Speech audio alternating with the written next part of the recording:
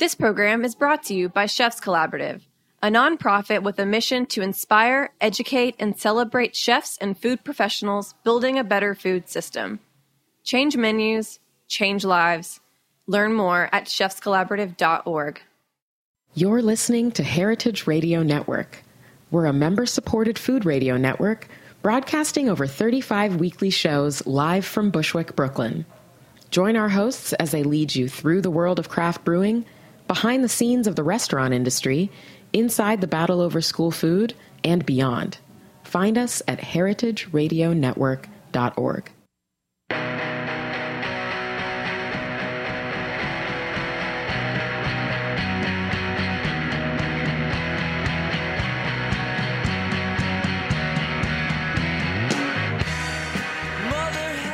Good afternoon, and welcome to Eating Matters, where we talk about food policy and how it impacts all of us.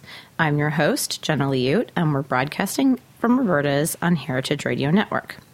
Today, we're going to be talking all about farmers and President Trump. As you may know, the rural community, including much of the farming community, supported Trump in the 2016 election, which was arguably not in their best interest. We're going to dive into the issue of why this was the case and the expected repercussions of the Trump administration will have on this community. Joining us on the line to talk through these issues is Alicia Harvey and Brian Barth. Alicia is the Advocacy and Issues Director at Farm Aid. Founded by Willie Nelson, Neil Young, and John Mellencamp in 1985, Farm Aid is a nonprofit organization that promotes a strong and resilient family farm system of agriculture. Also with us on the line is Brian Barth, a journalist focused on food, farming, and the environment, and a writer at large for the magazine Modern Farmer. Alicia and Brian, welcome to the show.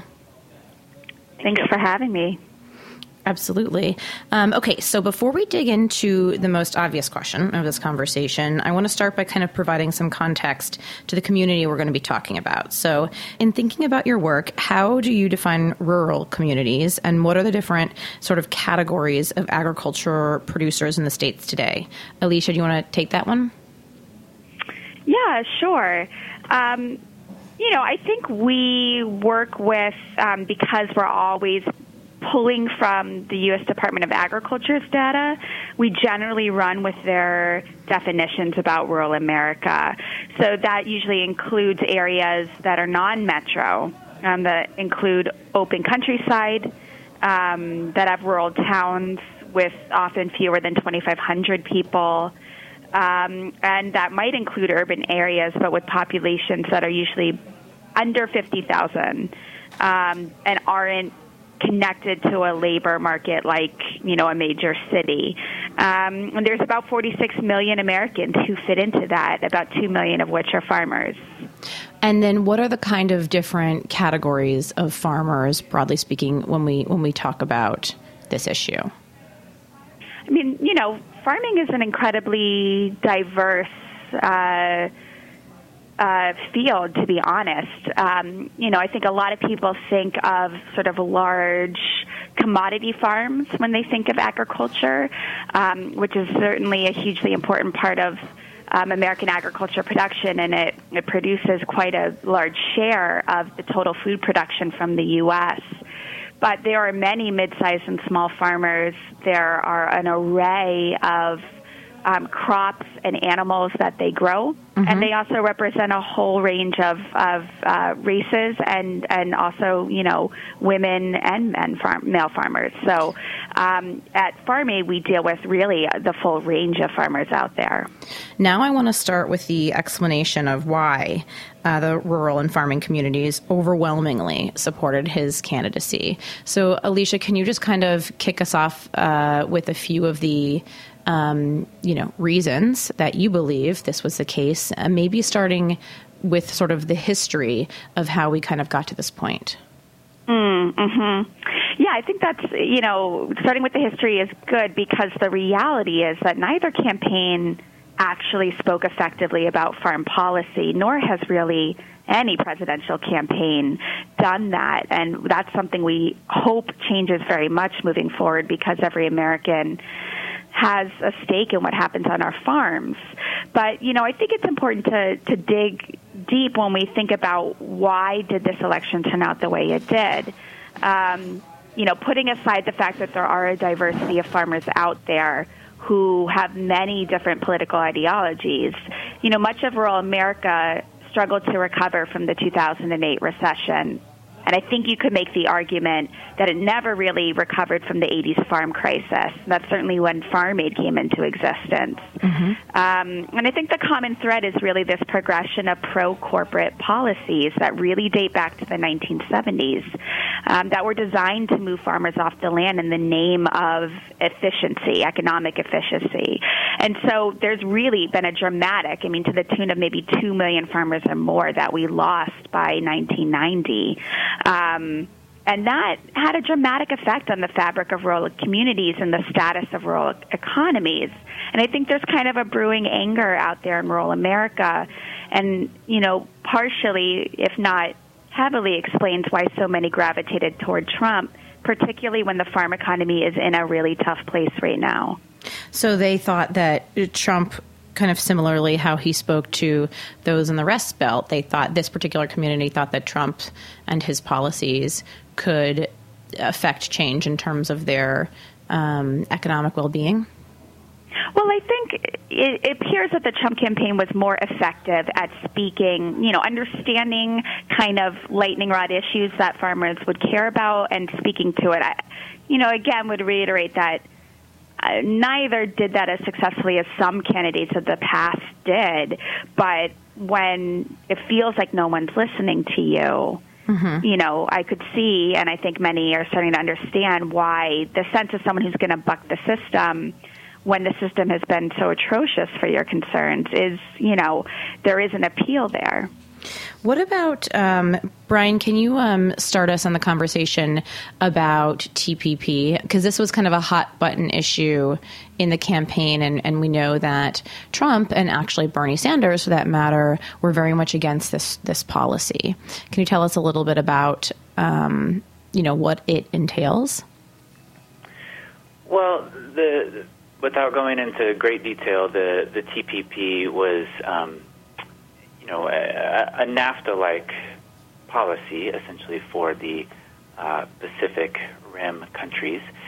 And as far as agriculture is concerned, it of course applied to a broad array of industries far beyond agriculture. But, the idea was to reduce trade barriers to American products. And the United States produces far more of certain agricultural products than it consumes, especially in the commodities area of grains and soybeans and nuts and things like that, and dairy and meat.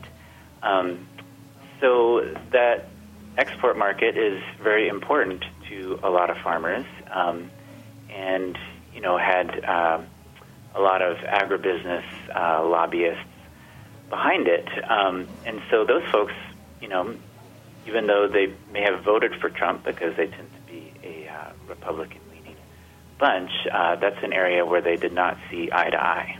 How does that explain why they did vote for, pulling out of TPP? Because it seems like it would have a negative effect on most farmers in this country.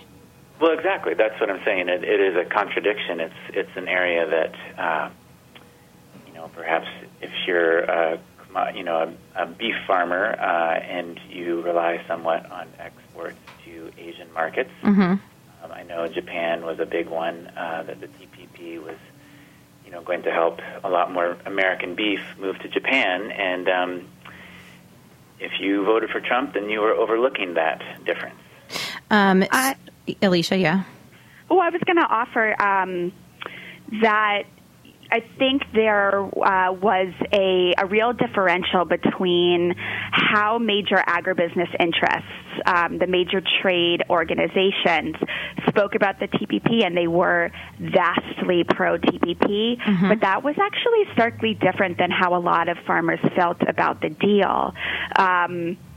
So, TPP was written by and for corporations, and, farmers' sense of their trade advantage has really changed over the last several decades. And I think farmers were starting to feel that. How has it changed? Well, I would, in the 1970s, let's say, American farmers had probably a 65% share of the global grain trade, and that has plummeted to 30%. Over the last decade. The U.S. trade deficit for fruits and vegetables, in 2015, it was $11.4 billion. So we were vastly importing more than we were exporting for fruits and vegetables. The Korea Free Trade Agreement actually hit American beef producers very hard. And so there was this growing shift that someone's benefiting, but most likely it's major agribusinesses, and they were trying to speak on behalf of farmers, but a lot of farmers took great issue with it. And I think particularly when they saw the death of the country of origin labeling, COOL, which was, for major meat products and vastly supported by farmers and consumers. And sort of the pro-agribusiness lobby was able to kick it to the curb under international trade regime rules. And so there was this growing sense that TPP, there was a farm voice speaking against it in collaboration with labor and environmental and a lot of other interests. And COOL waived the requirement to label meat in terms of its country of origin. Is that right? Yeah, so it would have labeled major meat products so that you can know where that meat comes from. And American farmers obviously would find great interest in helping consumers know that their meat comes from America. And agribusiness really had no interest in that transparency being there. And another thing that kind of came up in the election discussion was immigration. This was a huge issue. So, Brian, can you talk us through what some of the proposed policies, both kind of prior to the election and then post-election, mean for farmers, and how it kind of influenced maybe farmers' decisions to support Trump? Sure. Well, just I guess to backpedal a little bit for context. It's estimated that between 50 and 70% of farm workers in the U.S. are undocumented immigrants, 95% of those from Mexico. And there is a agricultural visa for temporary agricultural workers in the United States, but it actually supplies, relatively few farm workers to the agricultural sector. It's considered, kind of a broken system, both by farmers and the workers. So that being said, that cheap supply of agricultural labor is, an underpinning of our food system, and it keeps food prices relatively low in the U.S. compared to most other countries in the world. And farmers, of course, individual circumstances vary, but there's oftentimes a real shortage of labor. And so this is, again, kind of like the TPP, where some farmers, even though they may have been pro-Trump on certain issues, kind of at least within their own circles would be murmuring, but he's not really going to deport our farm workers, is he? And there were certainly signals from his agriculture advisory team during the campaign to assuage those fears. No, we're not going to mess with the farm labor system in a way that is going to hurt farmers' interests and need for a cheap labor supply for better or for worse, and that's a whole other conversation. But that the reality of that remains to be seen, because when you're doing these deportations, as he has continued to pledge that he will do, how are you going to select? Whether this person that you're looking to deport because they're undocumented is is a farm worker or not. That starts to get very complicated very quickly, and even just the rhetoric around tightening of the border and of deportations, I think is arguably going to restrict the labor supply on farms. And so that's a great concern to a lot of farmers. Mm-hmm. And, the real issue there, I think, is that the farm labor system is broken on multiple fronts. But in terms of your question about farmers voting for Trump, I think, they, in the back of their mind, said, he's not really going to do it. All these folks, because, he's a businessman. He realizes that we depend on that cheap labor, and that rhetoric is really serving a different purpose in his campaign. So how that plays out, we'll see. So what, Alicia, what in your opinion, what could this look like if it does play out? Say he does kind of proceed with an order that affects the majority of farm workers in the United States. How does that play out, and what are the repercussions for consumers? Well, I think Brian's right, and the effects would be dramatic. Setting aside the questions about maybe what farm labor should look like, there's the reality of what it is. Mm-hmm. And I would agree, there was a great New York Times piece covering farmers in California who were pro-Trump but really didn't think that his conversation about the border wall and deportation was really going to happen, and are very, very concerned. And already with the ICE raids kind of sweeping through the country, there are fields that are kind of out there with rotting produce. I think for fruit and vegetable sector, it's a major problem. Just the San Joaquin Valley in California is a $35 billion industry, and they're feeling that. The dairy industry increasingly is dependent on farm labor, particularly, bigger dairies. And there are, I think, Brian, you might have even cited some notes that, there's concerns that retail milk prices could spike. Obviously, immigrants play a crucial role in our food system. There are farm workers, there are restaurant workers. There's a lot of places where their hands touch our food and bring it to our plates. And, this is the worst-case scenario, this kind of enforcement-only approach to immigration. Even the American Farm Bureau, which is very conservative, to them what's going on now is like the worst-case scenario for the food system. And is the thought that, we couldn't possibly replace these farm workers with American citizens? Well, this is hard work, and it's highly skilled work. Not everyone can successfully jump into a field and pick produce without ruining it. And I think it's often considered this low-skill work, but it really isn't. And I don't think we should assume that any American will just fill in for them. It's long hours. It's low pay. And again, that's setting aside the bigger conversation about what should that system look like and what are the implications of it. And I would say, there's large farms, but there's also mid-sized farmers that I've certainly talked to who use workers as part of the H-2A visa program that Brian mentioned. And in many cases, they've worked with these families for many years and even decades. And so there's also this personal loss that they're feeling in addition to what they're seeing in their bottom lines. Wow.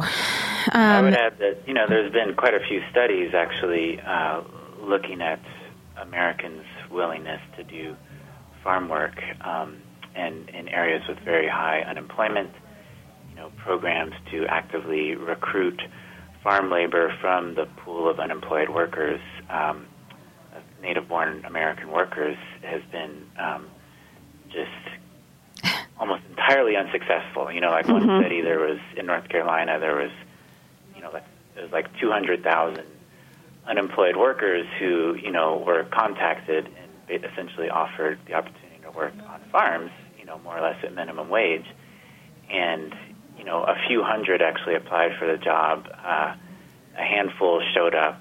Wow. Like 5 of them actually completed the season. So that is just crazy, right? I mean, we have unemployment is an issue, although you can say that it's down. If you look at some statistics, but we have a lot of Americans who just aren't willing to do the work. It seems like you're saying. It's and by the way, it kind of brings to light minimum wage is abysmally low. I mean, you can't possibly live on what is it, $7.25 an hour, which kind of in thinking about that. And in playing maybe the devil's advocate a little bit, would it be a good thing ultimately to kind of focus more on U.S. production, even if it will drive the prices up? Like, shouldn't we be paying more for our food, and wouldn't those effects be felt in the labor market? Yeah. Oh, sorry, Alicia. Do you want to go first? Yeah, go ahead. Yeah, I would just say it goes hand in hand, right? Back in the 80s, farmers realized when they were in the middle of a deep crisis and a deep pricing crisis that their need for fair pricing that would give them more than it cost them to produce food was directly tied to the struggle of labor to get fair wages. So our ability to be able to afford food that represents a fair price to farmers, it does require thinking about standard of living across the board. And at present, the system seems to really mostly favor corporations who are really have a control over the marketplace and able to somehow both put downward pressure on the prices farmers receive and also try to keep prices low because consumers aren't making living wages. So it's an important connection to make. And it seems like a vicious cycle. Yeah. Brian, do you have anything to add to that? Sure. I mean, I think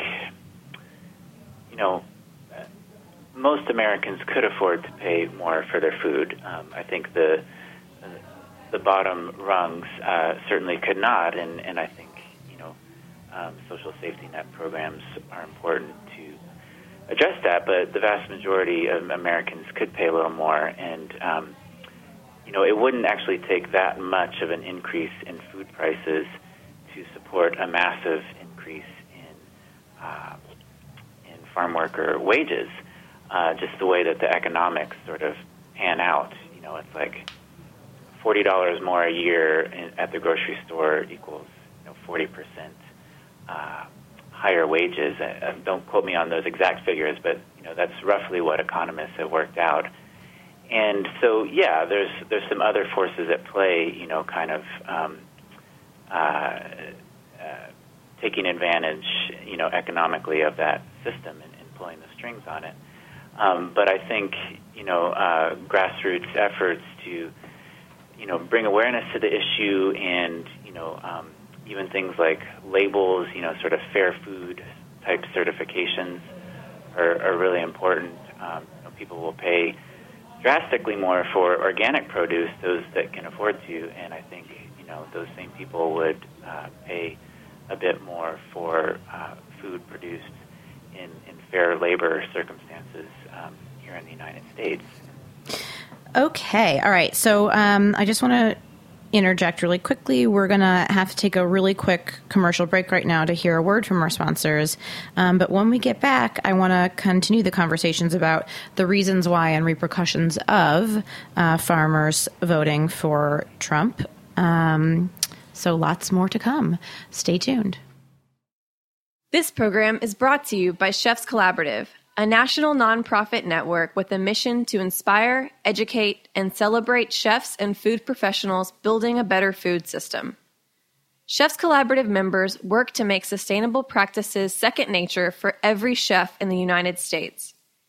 Chefs Collaborative was founded in 1993 by visionary chefs including Rick Bayless and Alice Waters, who acknowledged the influential role of food professionals on our food choices, our collective personal health, the vitality of cultures, and the integrity of the global environment.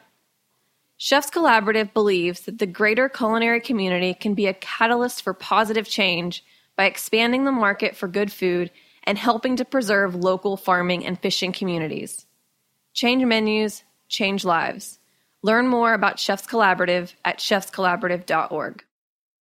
Okay, and we're back on Eating Matters, where today we're speaking with Alicia Harvey from Farm Aid and Brian Barth, a writer-at-large for Modern Farmer.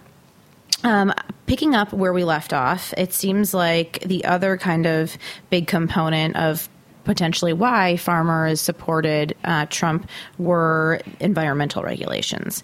And we certainly know from what we've heard so far from the administration that they're not a very big fan of regulations in general, and certainly not environmental regulations. So I'm wondering, Brian, can you kind of kick off this conversation? Are there any proposed regulations or regulations in place right now that the administration kind of has in its crosshairs, or is it just more generally speaking?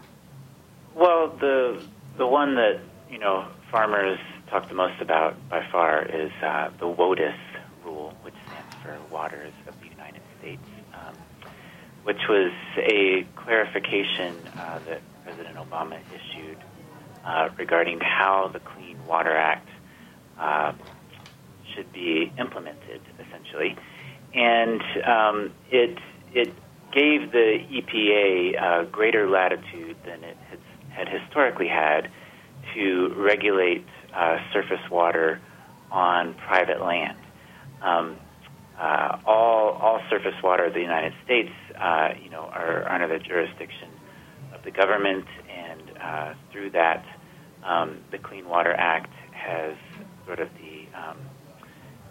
the right to impose restrictions on how land use affects water quality, including farmland. And so this WOTUS rule was, hailed by many environmentalists and sort of decried by a lot of rural landowners as giving the EPA excessive reach into limiting or defining how they could use their property. And so even anecdotally, I have heard from many environmentally minded farmers that they felt the rule was excessive and would prefer to have more of their own leeway to determine how they would use their land, even though they want to reach the same goals. So Trump has, the Trump camp has certainly signaled that WOTUS will be rolled back at some point. I don't think there's an absolute guarantee of that, but I think it is pretty likely. Mm-hmm. So we will see. What do you mean by surface water? Is that runoff, or are those streams? Well, that's what the WOTUS rule sought to define more explicitly. Certainly, any lake, river, or stream has already been defined as waters of the United States, and so this new rule basically extended that potentially in many instances to irrigation ditches, roadside ditches, low-lying, land that may at certain times of year collect water on a farmer's property.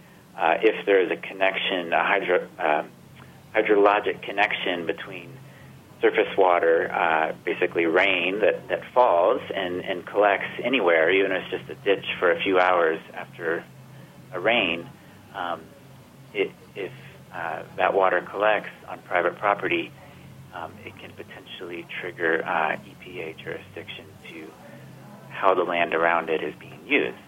So, for example, things like herbicides and pesticides and erosion control and all of those things. The EPA can start to tell you what you can and can't do. I mean, wouldn't it ultimately be a good thing, though, for not only for farmers' health, but also the longevity and productivity of their land? Alicia, is this another example of how farmers might not, maybe didn't vote in their best interest? Well, I think it depends on how you slice it. I mean, with the WOTUS rule, that, was controversial among farmers. The broader issue, though, is, there's certainly farmers out there who see EPA as a partner to keep our soil and our air and our waters clean and safe. There's great overlap between the Department of Agriculture and the EPA on issues around our natural resources. And, historically, it's been an important boon for farmers to have policies that incentivize stewardship. So I think there's plenty of farmers out there who understand that connection, and whether they'd be for the type of EPA that might roll out under Trump is a question, right? Mm-hmm.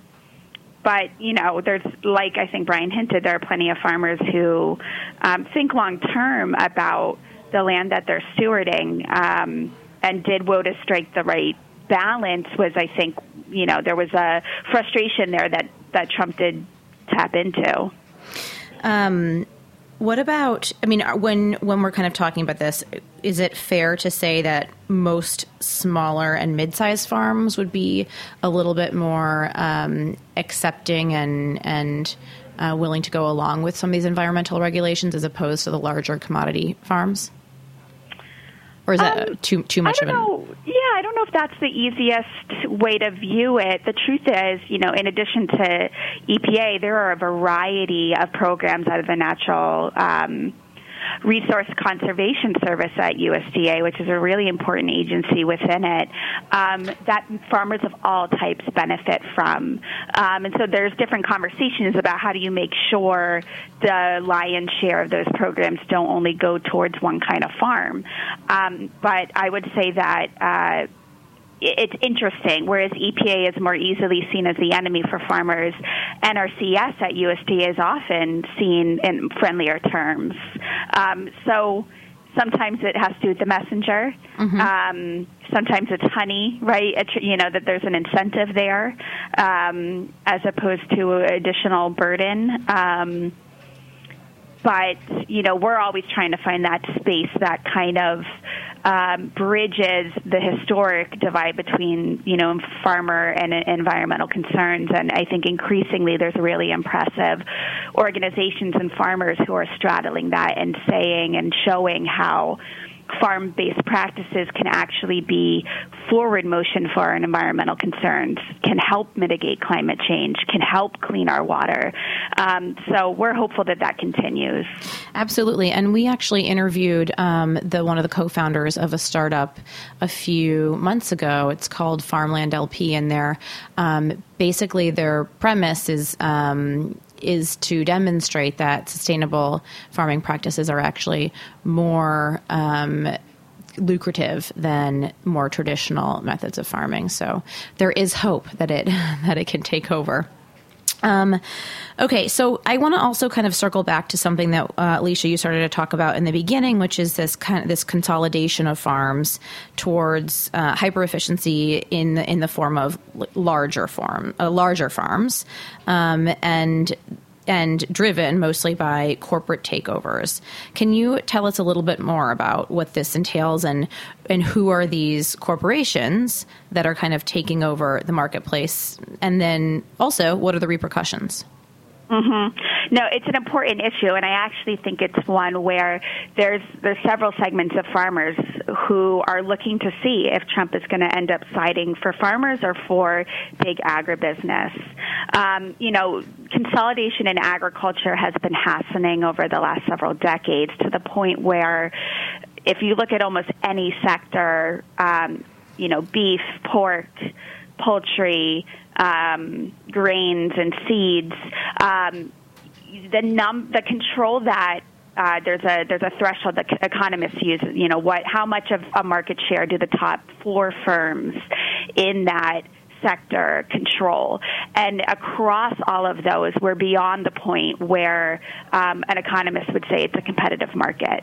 And that has really important implications for farmers. As markets consolidate, farmers have fewer buyers for their products. They have less leverage over the marketplace. And this is happening not only on where they're going to sell their goods to, but also where they buy their inputs from. So there's been skyrocketing seed prices that well over 300% or 350% when you look at the per acre costs. And that kind of started with patented seeds in the mid-90s. So there's this really important relationship between corporate power over the food system and a farmer's ability to make a good price. And patent seeds by a company such as Monsanto? Yeah, sure. The Monsantos out there, the Bayers, the Dow DuPont, and all now what was called the Big Six in seeds. So Bayer, Monsanto, Syngenta, Dow, DuPont, and I'm forgetting one, of course. They're now all consolidating down to three. There are different places in that merger process. I think a lot of farmers were troubled by President Trump stepping in and trying to broker a deal between the Monsanto-Bayer merger, because that's one that is sparking a lot of concerns. And so, we've already been seeing the Department of Justice greenlight merger after merger across food and agriculture. And there's not a lot of hope that, that Jeffrey Sessions as AG is actually going to stop that. He's been very favorable of those kinds of mergers in the past. So it's important. And then the repercussions would be an inability of farmers would that just lead to lower, they can really increase the price of the inputs, like you said, and then farmers will make even less, which is crazy to think about because their margins, especially for commodity farmers, seem to be razor thin. I mean, one of the sectors that we're keeping our eye on is poultry, because it's probably the most egregious example of not only corporate power across the sector, but also up and down. So increasingly, a company like a Tyson or a Purdue or a Pilgrim's Pride not only has an incredible market share, but it also owns many segments of the supply chain, and that has dramatically changed the relationship between the farmer themselves and their ability to have, control over what they make, but also the amount of risk they're made to take on. And there's a set of rules that are currently in limbo, called the Farmer Fair Practice Rules, and they are part of that entire across-the-board 60-day delay on any regulations across the federal government right now. And I can tell you there are a lot of poultry growers who are firm pro-Trump supporters who are keeping their eyes on if that's going to go through, because they have been asking for those regulations and those protections for decades. So to kind of summarize this conversation about the reasons why farmers supported Trump, and then the repercussions of their support overall in these four categories, is it safe to say that farmers in general kind of voted against their best interest when looking at trade deals, environmental regulations, and immigration? Brian, do you want to take that? Well, I would argue no, that they didn't vote in their best interest. Yeah. I think in this consolidation subject that you're just speaking of, I think that is the one arena where farmers are very, very united across the many shades of agriculture, from the biggest commodity farmers down to small organic farmers.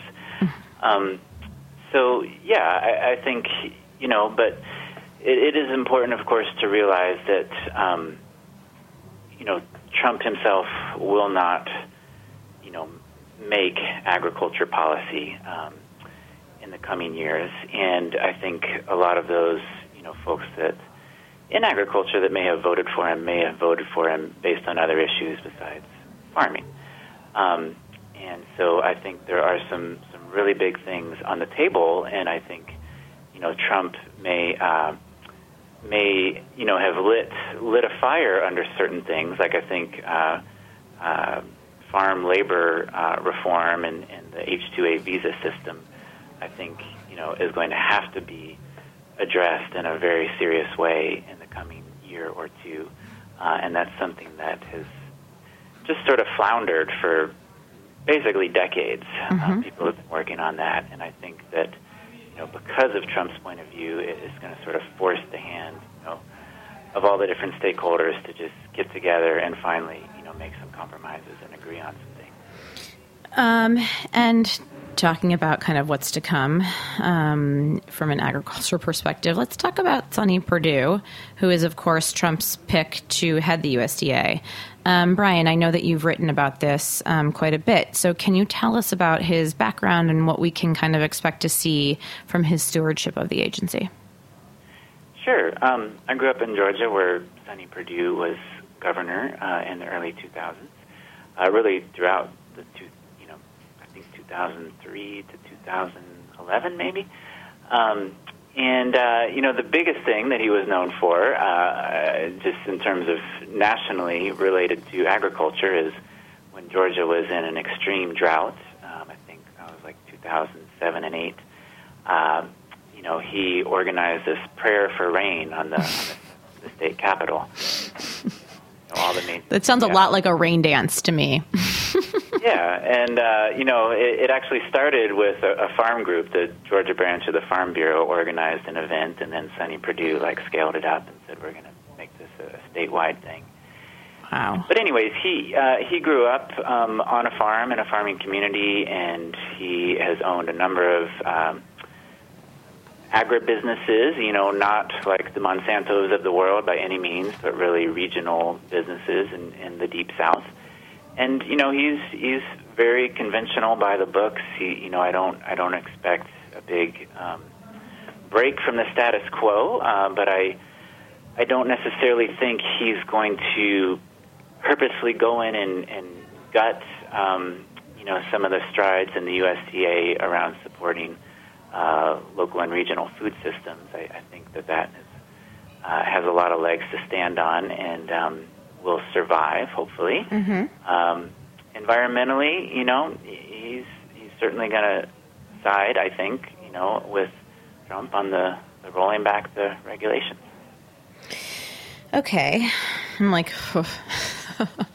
I'm of course a big fan of regulations, though. So in general, so that's not music to my ears, but hopeful in the support of farmers, like you mentioned. Alicia, what are some of the top food and ag policies that farmers kind of need support on now from the administration? Mm-hmm. Well, I can tell you, Farm Aid runs a hotline, 1-800-FARM AID, and so we're on the phone with farmers every day. And for us, even though we're not in the middle of the country, it's palpable to us, the kind of developing farm crisis going on in the countryside. Prices are low. Farmers have seen no relief in their input costs. Farmland values are expected to drop, I think, between 6 and 10% this year, yet again.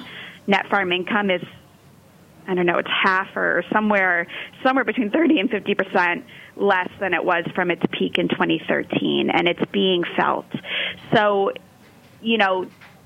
programs that are really there to serve farmers in times of financial duress, their ability to access credit, and the ability of farmers of all backgrounds to access credit, right? There's a history that this last administration really tried to rectify to make sure that it was repairing some of the harm done to black farmers and Latino farmers and Native American farmers who did not receive fair treatment at loan offices.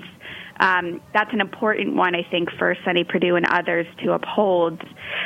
We're also going to be in the middle of a major farm bill development. The first one, for the last 5 years, every 5 years it comes up for reauthorization. And so there is a whole suite of programs in food and agriculture that this administration is going to have a role in carving out in concert with Congress, obviously.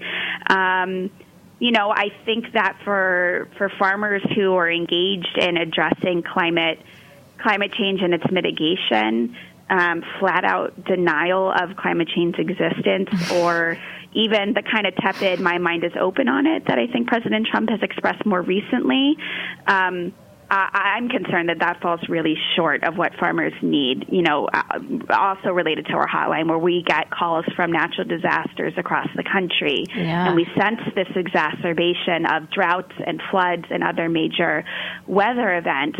There's a real cost to that. There's a real emotional devastation to it. There are a suite of programs through the USDA that help farmers in those times of need, but it can be the difference between survival or not if they can access those. And are they really ready for what we're probably going to face and are already starting to face with regards to climate change? I don't think, I think there's a lot of farmers out there who know that keeping our heads in the sand is not going to make it go away. And then I would say, we really need work on the antitrust aspect of food and agriculture. And we need to, wherever we are, rally around new kind of market alternatives that are popping up that have provided a great alternative. The development of local and regional food systems, like Brian kind of mentioned, that saw a huge renaissance over the last decade.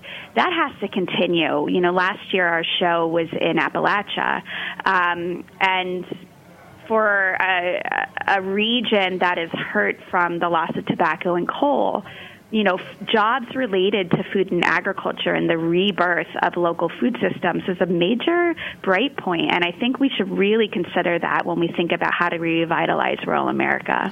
And that speaks to my next question, which is what can consumers specifically do apart from supporting from a policy and voting with your, actually getting politically active. What can consumers do from a purchasing power standpoint to move the needle on some of these issues? Alicia, do you want to? I'm going to give you that one also. Yeah.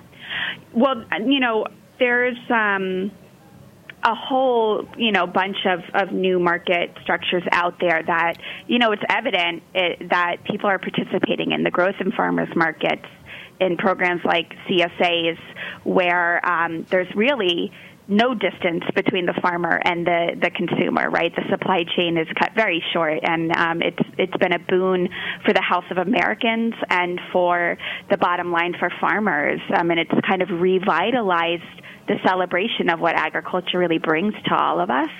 And so I would always encourage folks to keep on finding those spaces and deepening their connection to farmers, seeking out brands that are farmer-owned cooperatives, and truly farmer-owned cooperatives, and doing a little bit of digging around that, I think is smart.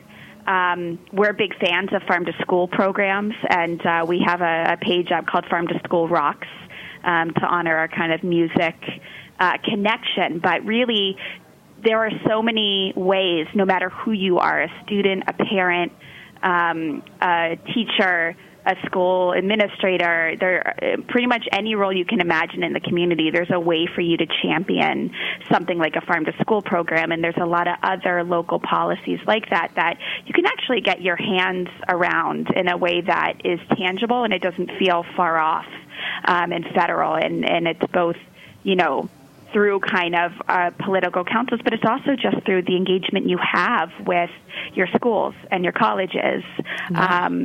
So there's a lot of ways to get involved. It's never been easier to get involved, I'll say that. Well, that is great news and truly optimistic, especially in a time where voting with your dollars really matters, and we are kind of seeing a renaissance of political activism on one side. So with that, we're gonna have to end our conversation for today. But Alicia and Brian, I want to thank you both so much for coming on the show today. You're welcome. Thank you. Thank you. Okay, for more coverage on this topic, be sure to check out Brian's articles on modernfarmer.com, as well as his website, brianjbarth.com, and go to farmaid.org to learn more about the nonprofit's upcoming events and how you can get involved. I also want to give a big thanks to our sponsors for their generous support. Our show is produced with help from Taylor Lanzette, and show music is by Tim Archer. Thank you to our engineer, Vidar Hirsch. All episodes of Eating Matters are available on the Heritage Radio Network website or as a podcast on iTunes and Stitcher. If you haven't done so already, please subscribe. Like, share, follow, and post to us on Facebook and find us on Twitter at EatMattersHRN. I'm Jenna Liut, and thank you for listening.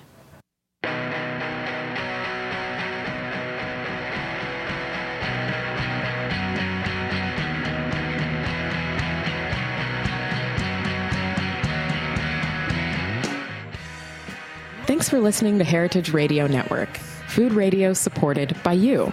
For our freshest content and to hear about exclusive events, subscribe to our newsletter. Enter your email at the bottom of our website, heritageradionetwork.org. Connect with us on Facebook, Instagram, and Twitter at heritage_radio. Heritage Radio Network is a nonprofit organization driving conversations to make the world a better, fairer, more delicious place. And we couldn't do it without support from listeners like you. Want to be a part of the food world's most innovative community? Rate the shows you like, tell your friends, and please join our community by becoming a member. Just click on the beating heart at the top right of our homepage. Thanks for listening.